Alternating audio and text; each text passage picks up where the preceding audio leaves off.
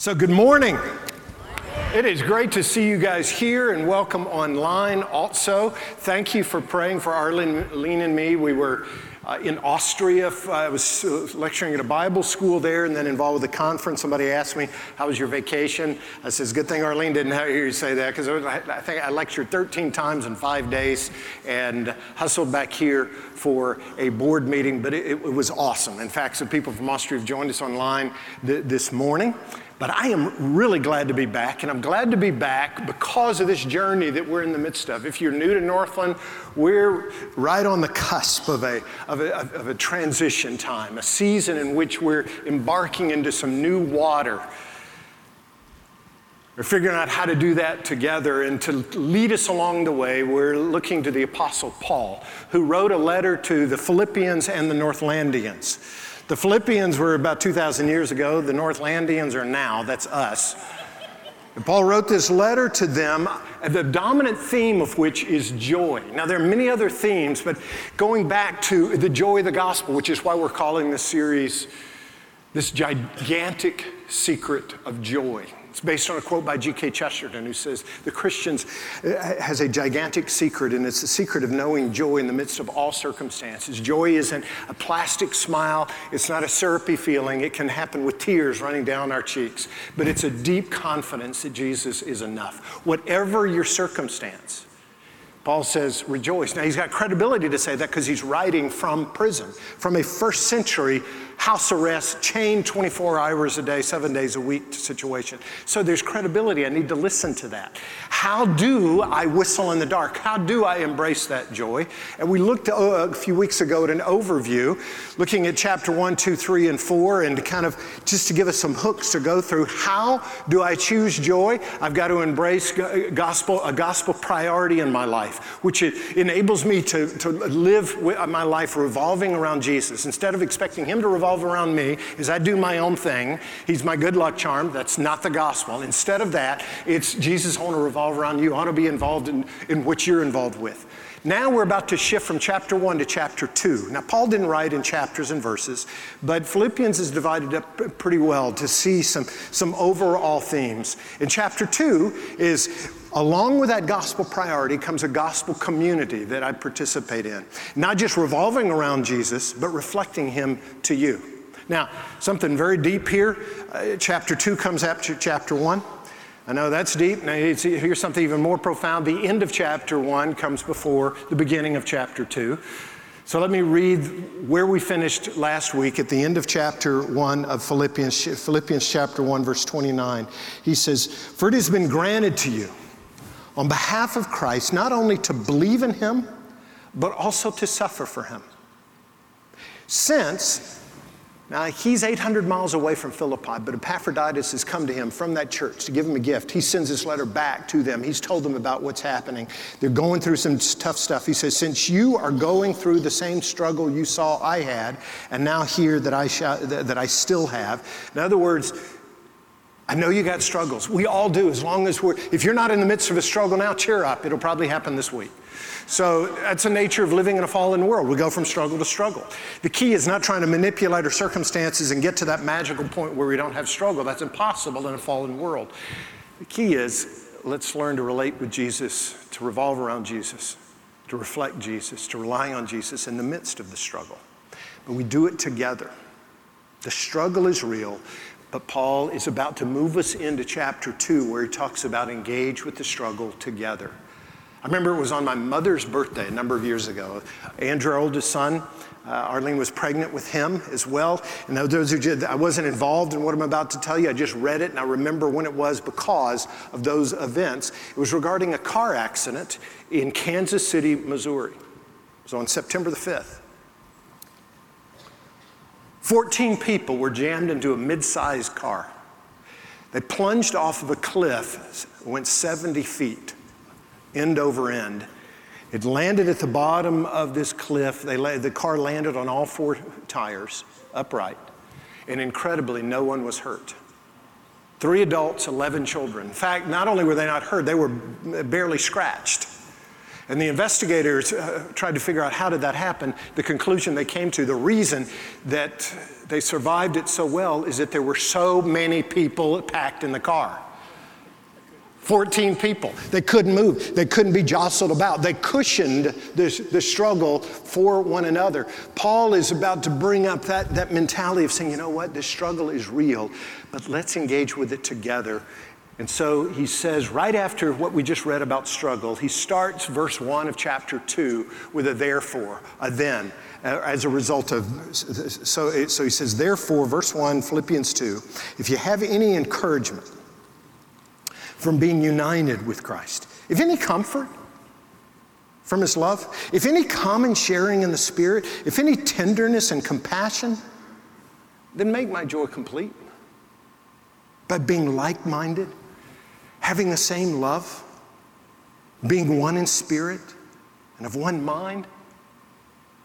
Do nothing out of selfish ambition or vain conceit. Rather, in humility, value others above yourselves, not looking to your own interests, but each of you to the interests of others. He says, engage with the gospel together. Engage, whatever your struggle is, come together. I've entitled this message, Joy is Plural, because yes, you and I can experience joy in our walk with Christ on a personal level, and Christianity is immensely personal, but it's not private. Our joy is experienced exponentially when we engage in community. David Brooks, in his book, Social Animal, quotes Robert Provine, a researcher from the University of Maryland, who said, you're 30 times more likely to laugh when you're with people than when you're alone. 30 times. Now, Paul's not talking about superficial laughter. He's talking about deep, abiding gospel joy, but the principle is still the same. And he actually says something really unique. He says, make my joy complete. It's the only time in the letter that he hints at, you know what, my joy is impacted by something other than me walking with Christ. And he says, make my joy complete. Now, he doesn't say, I don't have any joy without this. He's just, that word means fill it up. Add to the joy I've already got. We need to understand that our relationships can bring great grief to our journeys, but also great joy. And he says the great joy happens when we start learning to do this thing together. A couple of years ago, I was speaking at a conference in Seattle, Washington. I finished my last session, and I had the Uber driver take me to the University of Washington. And I wanted to go to the Shell House. Like this prop?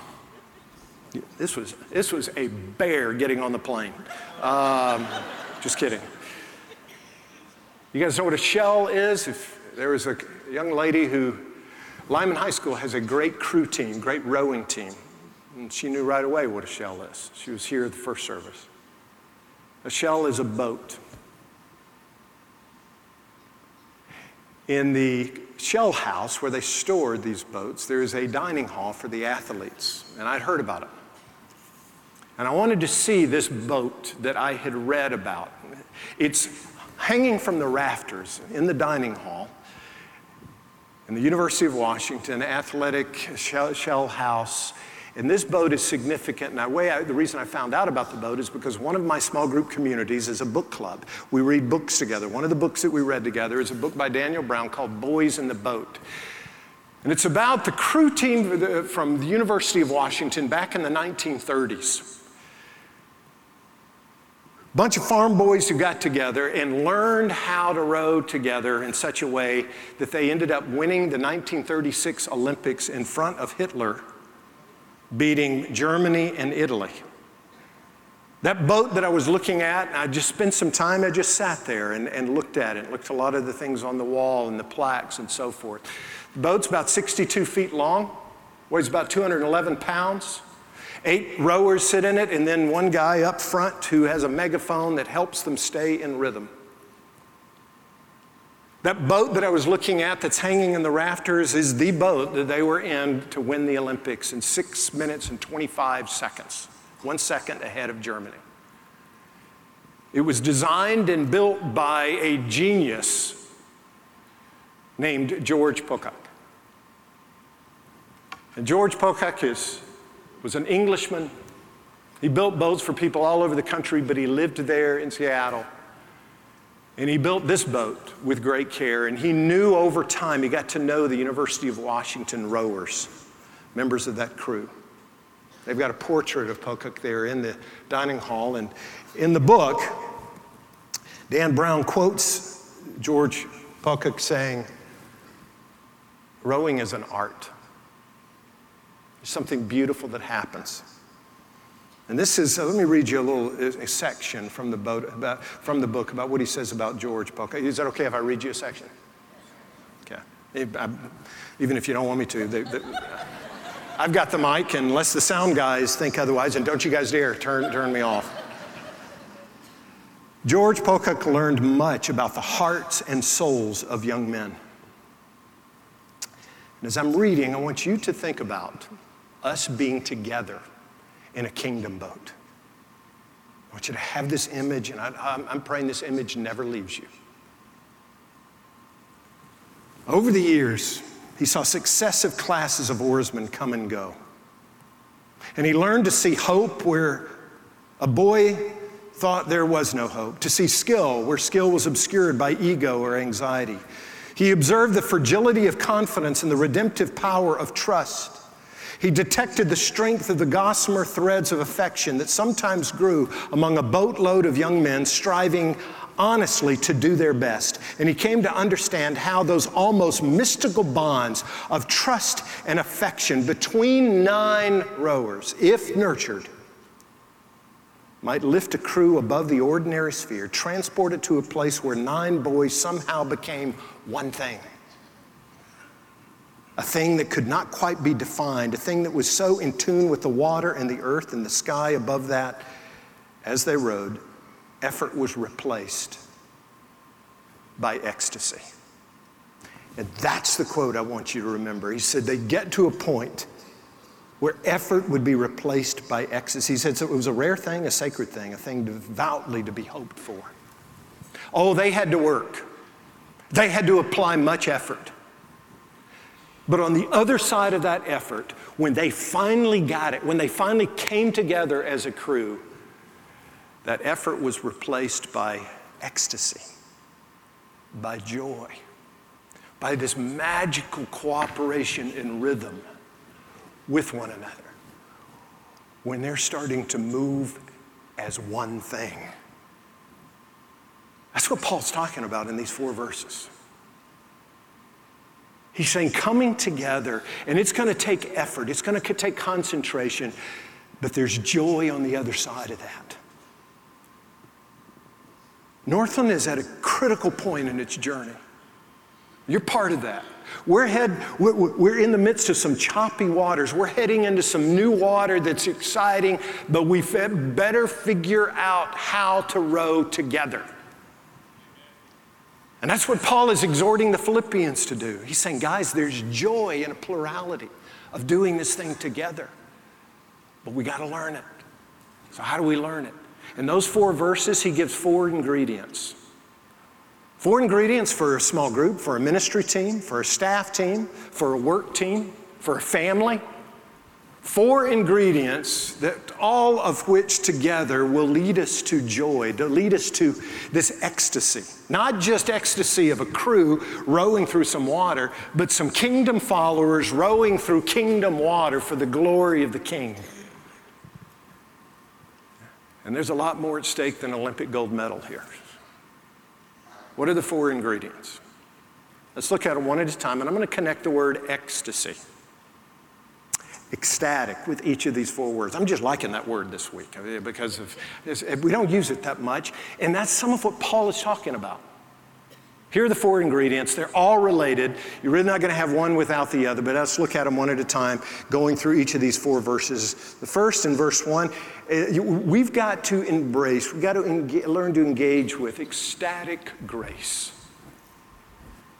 Ecstatic grace. Grace is God treating us not as we deserve, but as we need. It's Him lavishing us with His love, lavishing us with His forgiveness, lavishing us with His calling. It's Him, Babette's feast, kind of just extravagantly dumping blessings on us. Go back to verse 1.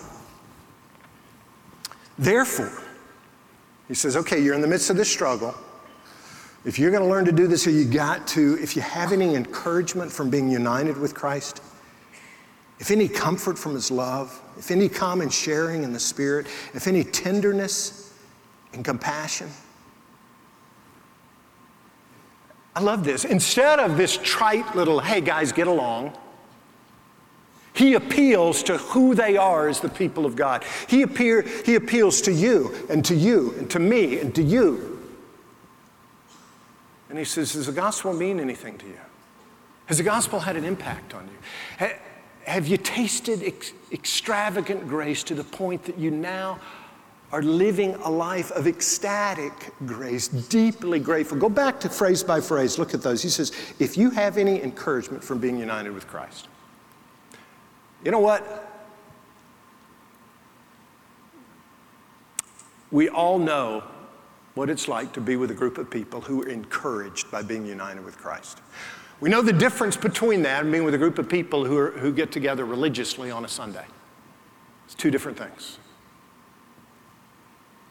Men and women who get grace, who own their brokenness and their sin, but who equally embrace the gospel and the forgiveness that's been lavished on us. And it's a daily renewal where I say, this is too good to be true. It's why it's called the gospel.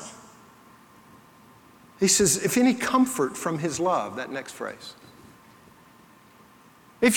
Paul says, and when he says if, he's assuming it, he's saying since. He's appealing to them. Have you received any comfort from His love? That is our comfort. As the Heidelberg Catechism says, it's our only hope in life and death. There's the phrase, you hear me talk about it, hurt people, it's true. But the opposite is also true. Loved people love people. And you show me a group of religious people that are not loving each other, it's a dead giveaway that they're not embracing the love of the Father for them. It's no way that I can be basking in the love of God for me and not giving that love away. He keeps going. If any common sharing in the Spirit. So when I trusted Christ, the Holy Spirit took up residence in me. When you trusted Christ, the Holy Spirit took up residence in you. We are the body of Christ, His Spirit dwelling within each of us. We have a commonality together. You're unique, you're different from me, and you're very glad for that. I'm different from you. But together, inhabited by the Spirit, there's something that brings us together. And the next phrase, if any tenderness and compassion. Are you living like loved people, he said? I mean, this is reminiscent of what Jesus says in John 13, verse 34, a new command I give you. Love one another. But then he doesn't say, hey, you figure it out. He says, as I have loved you, so you must love one another. He gives us the love to give away.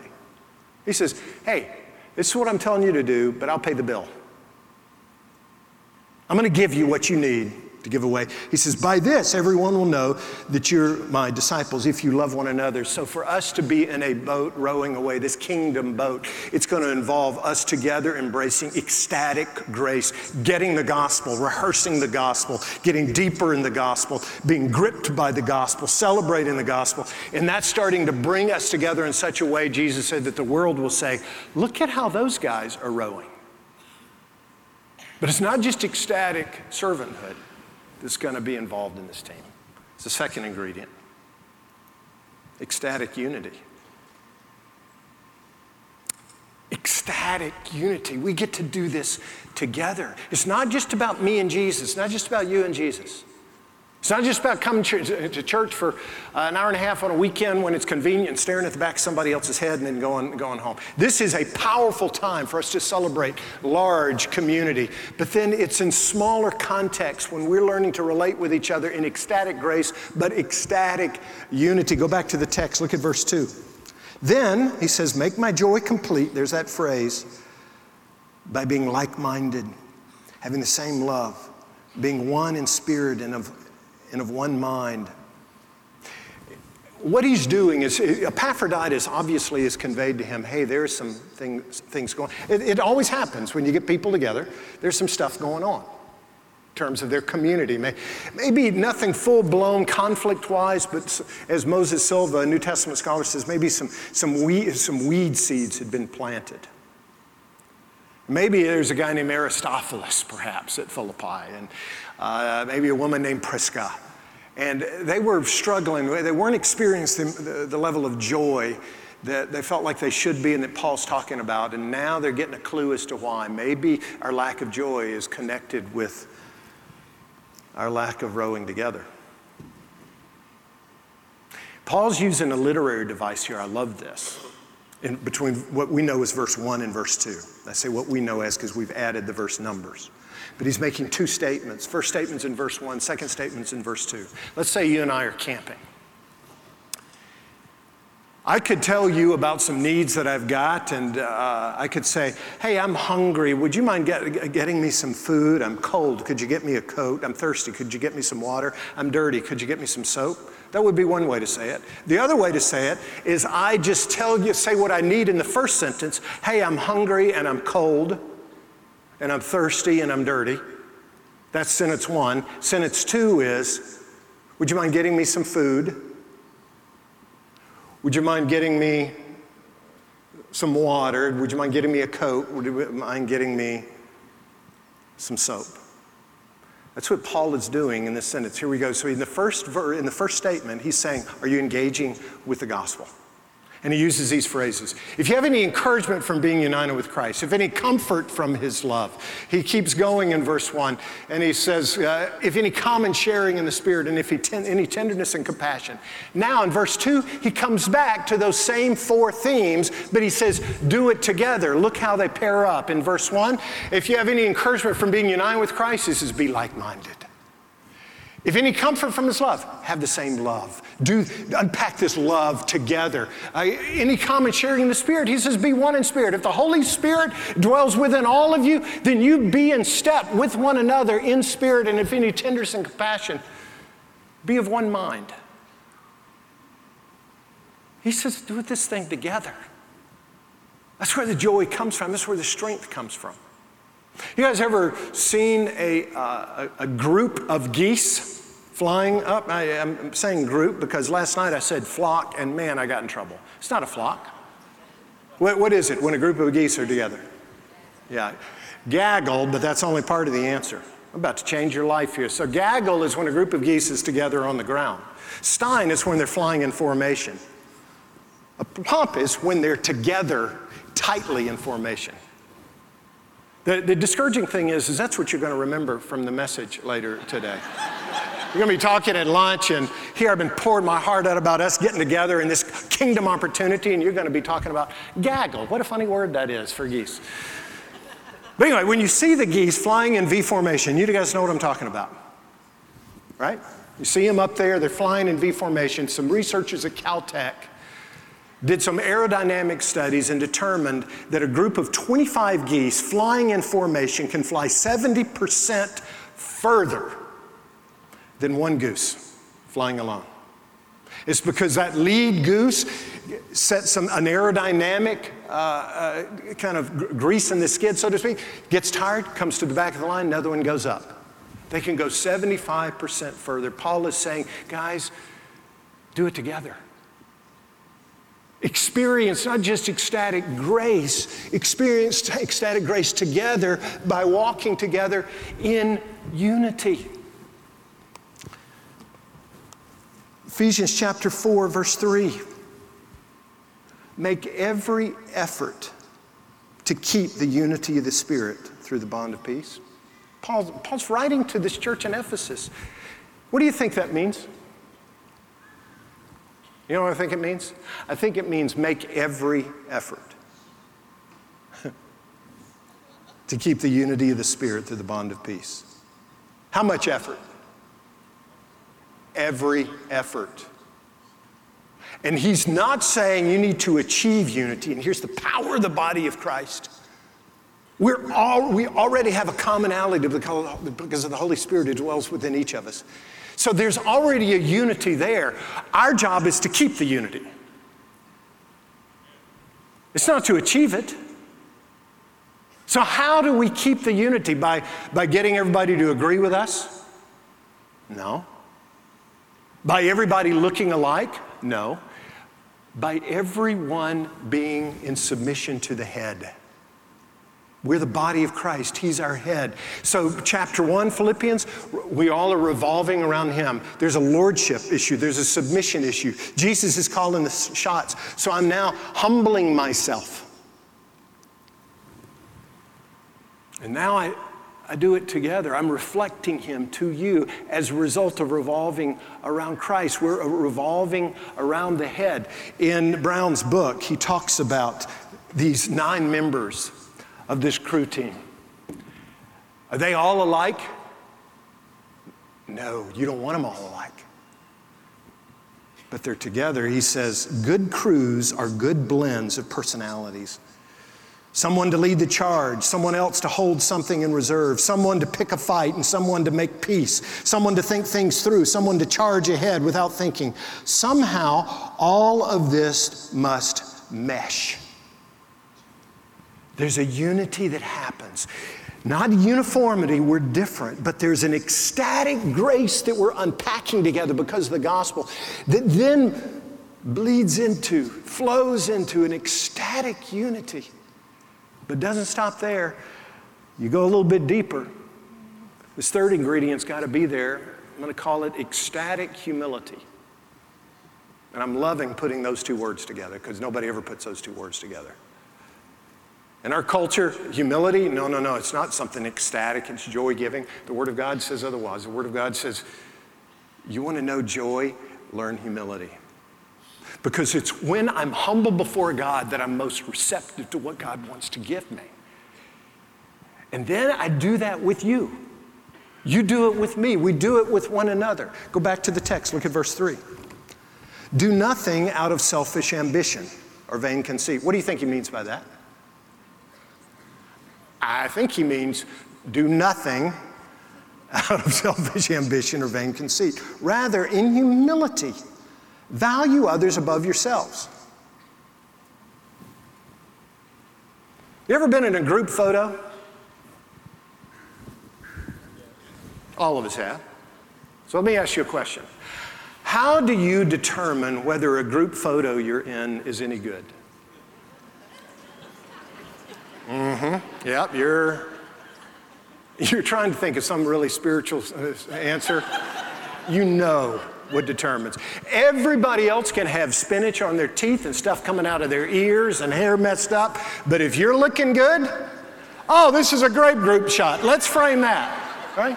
And if everybody else looks great and you've got spinach on your teeth, I just don't think this is a good group shot here. We're wired. That's how we're wired. You know, it's the Toby Keith theology of I want to talk about me, I want to talk about I want to talk about number 1, oh my, me, my, what I think, what I like, what I know, what I want, what I see. I like talking about you usually, but occasionally I want to talk about me. Me. It's about me. And you get a bunch of me's together, and all of a sudden it's chaos on that boat. It's going around in circles. There's no smooth gliding. You know, the course of a race, each of those oarsmen, they put their oar in the water about 300 times over the course of 6.5 minutes. 2,400 total oar contacts with the water, and every one of them has got to be in unison. If one of them is off, if somebody gets a me thing going, all of a sudden things are disrupted. 1 Peter chapter 5, verse 5. All of you clothe yourselves with humility toward one another, because God opposes the proud but gives grace to the humble. Do you hear that? Have you ever known, have you ever seen a group of religious people calling themselves a church who were prideful? Yes. Do you know what Peter is saying? He says God's opposed to that church. Those are strong words. God's opposed to the proud, but he gives grace to the humble. Humble yourselves, therefore, under God's mighty hand. In other words, don't wait for God to humble you. You humble yourself and say, God, I need you. We need you. This is a time for Northland to say, God, we need you. We have got a rich legacy, a rich history. But it's time to humble ourselves and say, we want to listen to you, our head, and we want to row together that he may lift you up in due time. You see, a lot of church people get together, and this whole selfish ambition thing that Paul says, do nothing out of selfish ambition or vain conceit, we think, yeah, that'd probably be good, but we don't think it's that critical. All of us have sin lists in our mind. What are the biggies? Here's a sin list in Galatians chapter 5, verse 19. And there's some biggies mentioned here. In fact, they're all biggies. Just church people sometimes don't think they all are. Listen to what's included together. The acts of the sinful nature are obvious: sexual immorality, impurity, and debauchery, idolatry and witchcraft. Man, we're all there. You know, all those things. Yeah, bad things. Now look what he's including the same list. He's not taking a lunch break. He goes right into hatred, discord, jealousy, fits of rage, selfish ambition. Sound familiar? Dissensions, factions, and envy, drunkenness, orgies, and the like. Don't minimize this selfish ambition. It is deadly in a church boat, in a family boat, in a team boat, in a staff team, in a work crew. 6 verses later in Galatians 5:25, he says, since we live by the Spirit, let us keep in step with the Spirit. Let us not become conceited, provoking, and envying each other.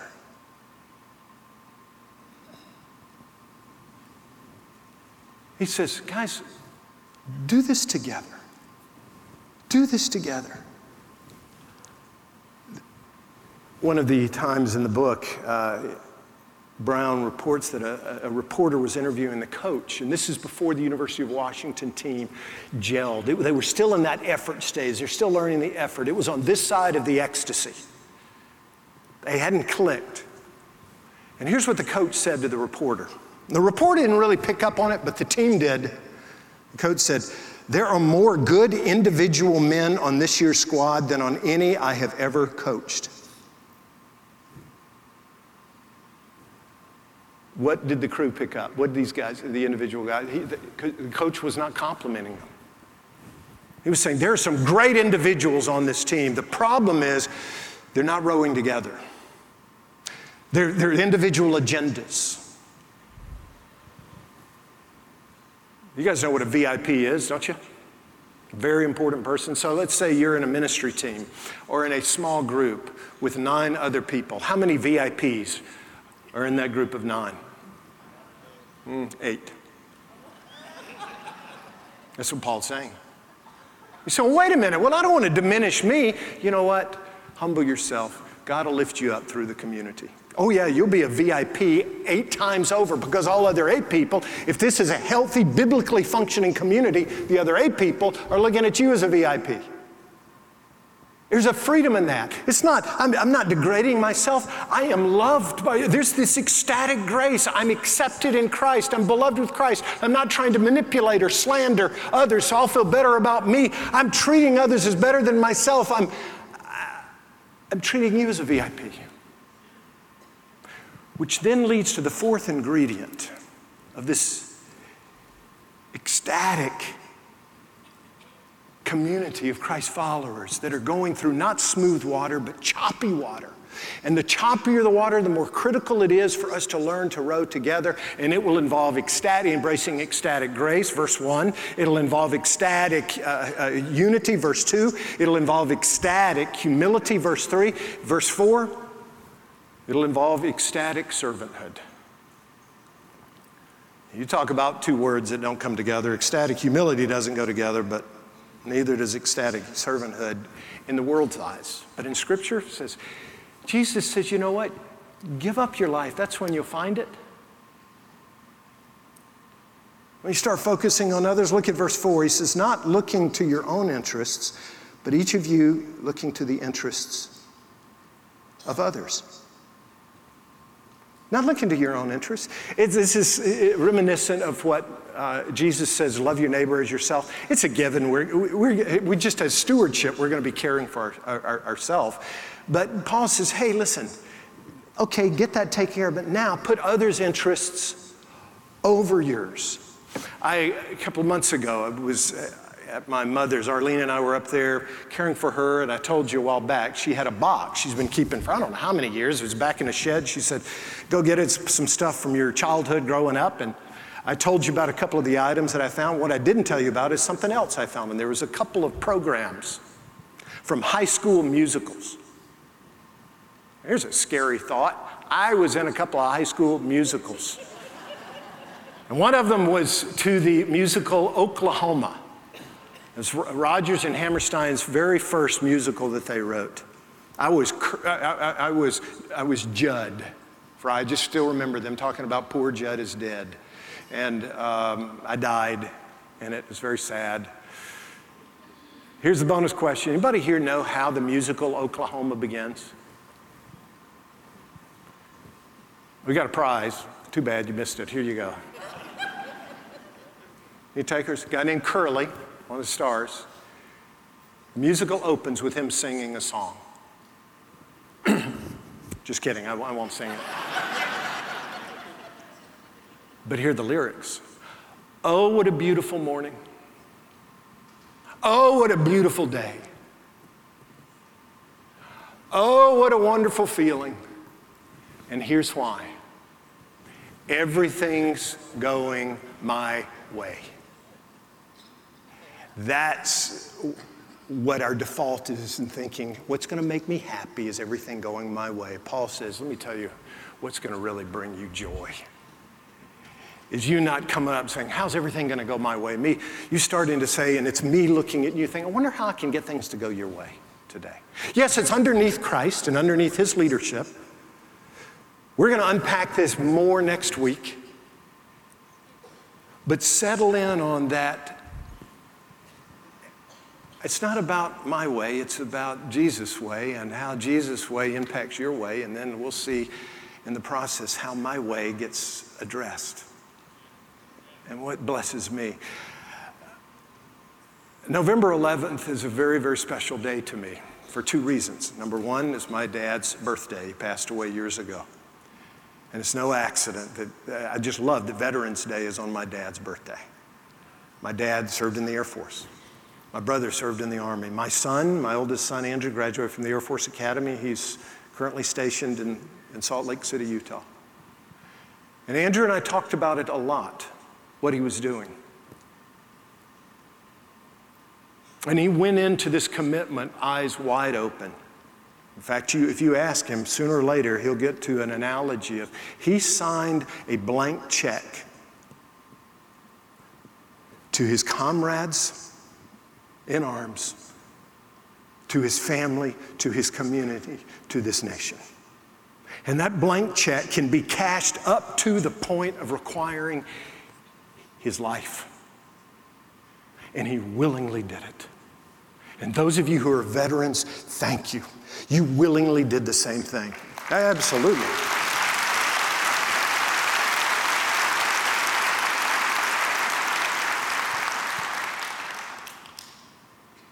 But it's not just for veterans. It's not just for active military. It's for the body of Christ to say, I'm signing a check with my life for you. I want to lay down my life for you. Instead of competing with one another, against one another, we compete with one another in a cause that really matters. Galatians chapter 5, verse 13, you, my brothers and sisters, were called to be free, but do not use your freedom to indulge the flesh. Rather, serve one another humbly. Serve one another in love. Vladimir Nabokov, was a Russian novelist back in the 40s and 50s. Nabokov wrote Lolita and Pale Fire. They're a couple of his bestsellers.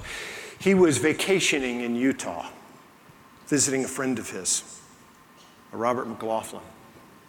He's a butterfly collector, Nabokov was. He was chasing a butterfly near a canyon. It was a gulch, a gorge. And it was a rare butterfly, and he was going after it, and he finally got it. He got back to the cabin, and McLaughlin said, "How was it?" And Nabokov said, "It's fantastic." He told him about the butterfly. And then he said, kind of almost as a side comment, "You know, I was over near that gorge, and I heard somebody groaning from the bottom down near the stream."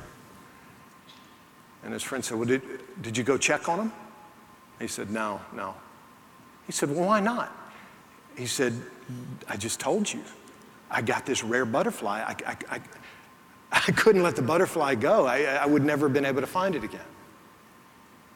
The next day, they went down to the bottom of that gulch and discovered an old prospector who had died.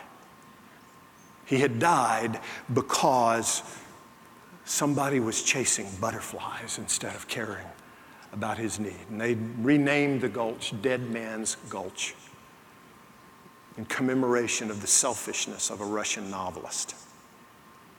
What butterflies are going on in your life? Or what butterflies are going on in mine? What butterflies am I chasing to the point that I'm ignoring you and ignoring us? May God enable this boat called Northland Church to be filled with people that are gripping their oars in an ecstatic fashion because of grace and in a context of unity, demonstrating humility and practicing servanthood. And let's see what Jesus does in fulfilling his promise, and says, it's by your love for one another that this watching world will experience the reality of my love and know that you're my disciples. Let's stand together. And let me pray for you, and then we're going to proclaim this unfailing love that Jesus has lavished on us. We're going to proclaim it in such a way, realizing that if we get that love, that's when we pick up the oars and we give it away. Let me pray. Lord Jesus, thank you. Thank you for loving us. Thank you for liberating us. Thank you for assembling us. Thank you for gathering us. Thank you for inhabiting us. Thank you for calling us. Thank you for sustaining us. Thank you for providing for us. And may we grasp your love that's rich, that's deep, that's wide. And may we bask in that unfailing love to the point that we start loving each other and loving this community and loving this world. And I pray this in the name of the one who loved us first. Amen.